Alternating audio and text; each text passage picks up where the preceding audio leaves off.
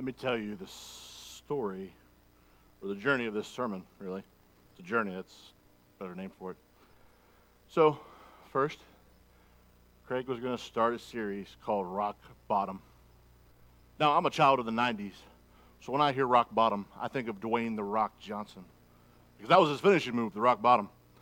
And I'm the youth pastor. I get distracted easily. So that's what I thought of. Craig told me to grow up, and then we moved on. But he got this series, the first sermon of this series, done by Tuesday. He was pumped. He would say that it wasn't a big deal that he got it done by Tuesday. He's too humble sometimes. It is a big deal that he got it done by Tuesday. I do this job too, and the man can write a sermon in the amount of time I get a good opening done. Like, by Tuesday, I'm on my third rewrite, and he's done.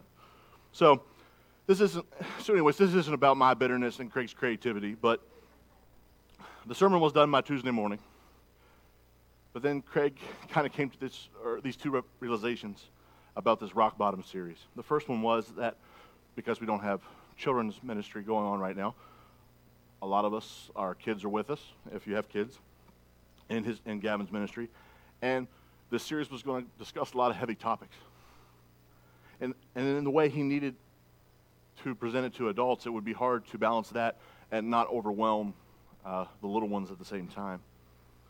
And the second realization, which I think is the most important, is the importance of these rock bottom topics needed to be shared at a time when we can more confidently encourage you to bring your friends and your neighbors who might want to hear about what God has to say about struggles and trials and depression and other things in that area.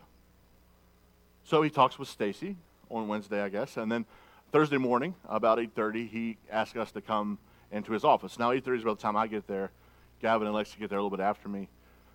And I thought somebody was in trouble, namely me, because I tend to push Craig's button sometimes. But he tells us that he's rethinking of the sermon schedule, and he wants to go with this neighborhood watch, and he wants us to know what we think, and we agree with those realizations. So we're starting this series today. Now, he cranks out his creativity engine again and writes this sermon in a day. He writes it in a day. And I know that makes me seem petty and basic, but I feel safe with you all. But wait, there's more. Because I don't know if you've noticed by now, I am not the handsome and creative ginger you all know and love up here. Because that's when the drama happened. And yesterday, or I guess Friday now, Craig needed to go up there to be with his mom and his dad, and that's where he needs to be. And like I said, it's different today, because you're all used to getting a little bit of warning before I come up here. Yet here we are. So I'm going to take this message that Craig worked on and use it as the bones of what we're going to talk about today. And when I say that, I mean this is about 90% Craig. So we're going to begin this series called Neighborhood Watch. I've never been part of a neighborhood watch, nor have I lived in a neighborhood that had one. In my part of West Virginia, we don't call them neighborhood watches, but that's a trail we'll go down another day. It's really about, I guess at its core, looking out for one another, taking an interest in your neighbors, valuing one another, and having a level of mutual respect in the way that you keep an eye on them and their property as they do the same for you. That's what it's supposed to be, I guess. But what we want to talk about in this series is expanding and widening our idea of what the neighborhood even is, and diving deep into the biblical idea of where to watch out for, care for, and love our neighbors. So we're going to use last week's sermon that Craig did, How to Love People You Disagree With. And if you haven't watched it, I encourage you, both in the room or online, if you haven't watched it, to do so. And he talked for a few moments about basing our relationships with people on the fact that they are creations of God instead of basing those relationships on our differences. And that's an important distinction.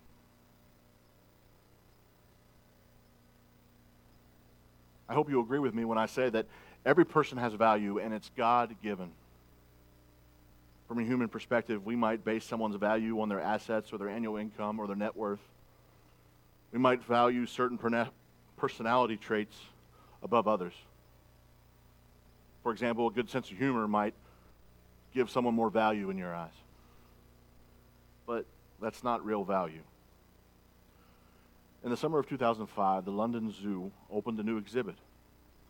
It was located in the primate area, but in this particular enclosure, they placed 8 human beings who had been chosen from an online contest. They lived in an enclosure playing board games, lying in the sun, waving to people walking by their exhibit. There were signs up describing their diet, their habitat, their worldwide distribution, and more, just like all the other species and all the other exhibits. The stated goal of creating this was to downplay the uniqueness of human beings as a species. Now, I don't really understand why that would be a goal worth pursuing, but one of the participants seemed to agree because after the exhibit was over and a reporter caught him on the way out, he said, a lot of people think that humans are above other animals. When they see humans as animals here, though, it reminds us that we're not that special. And there is a portion of our society that likes to suggest, loudly even, that we humans are nothing more than slightly developed versions of animal life. And here's what I say to that. There are too many voices telling too many humans how worthless they are, how undeserving they are of all that they have, how little value they have or deserve. The question comes to mind, why has it seemingly become part of our nature to knock each other down so much? See, what I believe is that each of us have a God-given intrinsic value that cannot be taken away. And we find the beginnings of our support for that belief in the beginning. In the book of Genesis, we read in Genesis chapter 1, the account of creation, day by day. And on the 6th day, we read this in 26 and 27. Then God said, let us make human beings in our image to be like us. They will reign over the fish of the sea, the birds in the sky, the livestock, and all the wild animals of the earth, and small animals that scurry along the ground. So in 27, God created human beings in his own image. In the image of God, he created them. Male and female, he created them. And in Genesis 2, we get a more detailed description of this. In verse 7, then the Lord God formed the man from the dust of the ground. He breathed the breath of life into the man's nostrils, and the man became a living person. Let's take a little bit closer look at that verse. Description of God creating man. The Hebrew word that's translated to formed in that verse is the same word that means to form or fashion in the way a potter forms or fashions a clay vessel. It's the same word used to describe a wood carver, how the way they form and carve a wood carving. And so what we're talking about is God creating, specifically understanding that he did so with detail and delicacy and precision. God created a lot of amazing things because he created everything. He created the stars. Have you ever tried to count the stars? You don't get very far before you realize it's impossible. And that's the amazing part of creation. In verses 14 through 18 in chapter 1, it's described like this. Then God said, let lights appear in the sky to separate the day from the night. Let them be signs to mark the seasons, the days, the years. Let these lights in the sky shine down on the earth, and that is what happened. God made 2 great lights, the one larger to govern the day, and the smaller one to govern the night. And he made the stars. God set these lights in the sky to light the earth, to govern the day and the night, to separate the light from the darkness. God saw it, and it was good. God spoke the stars in the sky. He set them there. And he could have just as easily spoke us into existence. But instead, he formed us. Now, before we get too full of ourselves, as humans, you'll notice later in chapter 2 of Genesis, the same word formed coming up again, talking about something else other than humans in 19. So the Lord God formed from the ground all the wild animals and all the birds of the sky. He brought them to the man to see what he would call them, and the man chose a name for each one. They are formed too. But there is a distinction that we find in the second half of that description of God forming man. If we go back to 7. Then the Lord God formed the man from the dust of the ground. Same. He breathed the breath of life into the man's nostrils, and the man became a living person. So God not only formed man with precision and detail, he directly brought life to the man with his own breath. No other creation is described this way. and formed by God with his breath of life in us. You know, sometimes we talk about people who don't believe in God, and we say they just need to look at creation, and they'll realize there has to be a God. We tell them to look at the beautiful trees and the flowers, to even look at the stars. But the true marvel of creation is a creation God took extra care with, and that's us.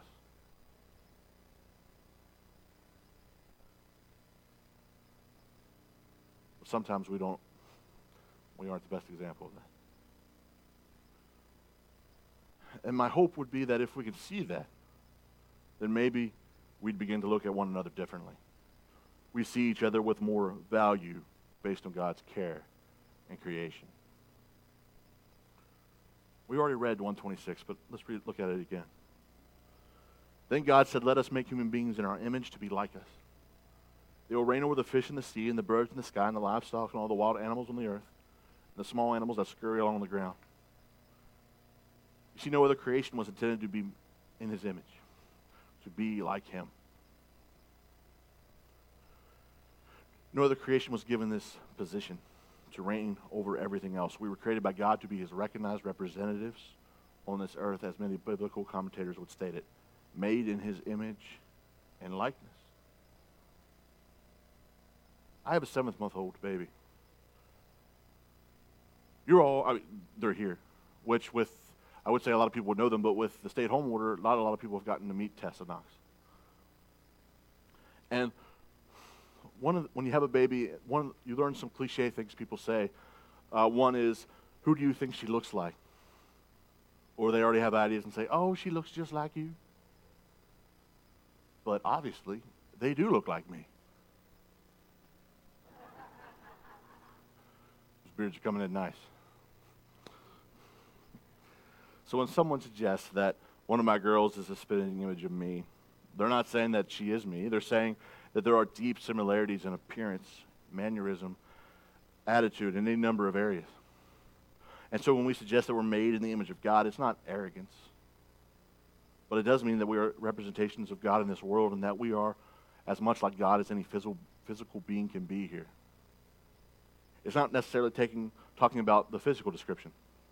It's also his characteristics. You see, we believe God is love and that he is compassionate and that he cares for his creation. And we have those same capabilities as well. And that love, that compassion, that care, what should come through in how we live, how we care for one another, because we are all special. We're all formed and breathed into creations of God. And when we talk about the value of humans, we inevitably find our way to Psalm 139. This is a psalm that is known to be written by King David. In this particular psalm, David expresses worship to God and the acknowledgement that God knows everything there is to know about him. Everything he would do and say, every thought that he would have, everything that was in his heart, all of those things are true even before he was born.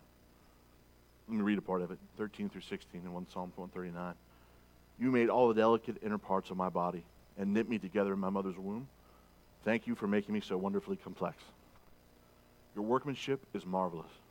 How well I know it. You watched me as I was being formed in utter seclusion. As I was woven together in the dark of the womb, you saw me before I was born. Every day of my life was recorded in your book. Every moment was laid out before a single day had passed. I don't know how we can read those words and have any questions about the value of every single life, each one created by God, unless you simply don't believe that we are creations of God. I truly believe that when we begin to understand the value in being a creation of God, in being made in the image of God, of being known by God, it should change the way we view ourselves and should change the way we treat each other, our neighbor, our fellow man.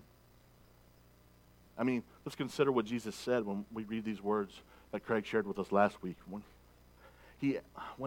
Jesus was asked what the most important, the greatest commandment was, here's what he said. Jesus replied, you must love the Lord your God with all your heart, with all your soul, with all your mind. This is the first and greatest commandment. A second is equally important. Love your neighbor as yourself. The entire law and all the demands of the prophets are based on these two commandments. And there's a lot of temptation there. A lot of us may experience today, and really anytime we read or hear that verse where we say, well, that's great, Anthony. Thanks for the reminder. I already do that. In a lot of ways, I would agree. I think I am preaching to the choir. I think a lot of us are pretty good at seeing people through the right eyes, at valuing people. I think we can say we put a good amount of effort into considering how we'd like to be treated and use it as a baseline for how we treat others. But we're still human. And as long as we're on this earth, we're not perfect. And I'm not sure we have it always figured out. And I know at least I do. But we struggle with this from time to time. Because too often we find ourselves judging others based on a lot of different criteria. And we value others based on a lot of different criteria too. You see, as humans, we're really good at making assumptions. I mean really good at it. We like to live in the truth, or that this is truth, and like this is just the way it is, that you can tell a lot about a person by the car they drive, the house they live in, the job they have, the way they talk, the way they dress, the job they have, the house that they buy, the choices they make now, the choices they made then, their priorities, their generosity or lack thereof, their preferences, the school they attend, if they went to school at all, their favorite sports teams, for goodness sake, their favorite NASCAR drivers, if they like Apple or Android, their apparent level of cleanliness, their annual income, their net worth, who they love, the people they associate with, their relationship choices, the music they listen to, and right now, whether they're willing to wear a mask or not. We make these judgments. And my point is that there's no real end to the list of criteria we use unintentionally or unintentionally to pass judgment on other people.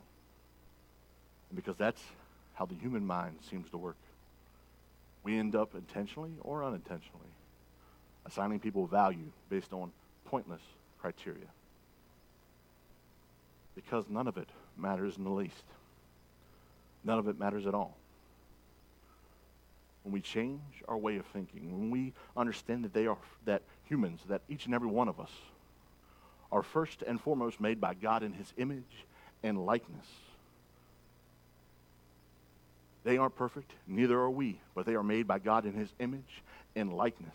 They have sinned, so do we, but they are still made by God in His image and likeness. They are terrible to us, but they are made by God in His image and likeness. They may not believe God exists, but they are still made by God in His image and likeness. They may hate us for believing that God exists, but they are still made by His image and likeness. It does not matter. Each and every one of us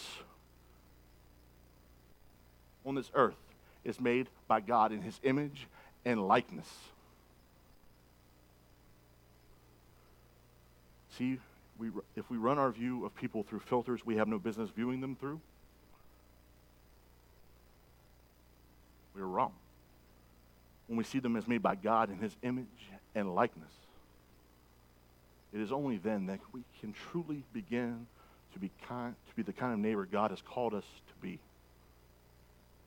to all mankind. And that is where we're headed in this series, and I hope we're ready. Because if we take this seriously, it'll change the way we view our neighbors, everyone, forever. And that's where I'm going to stop this morning.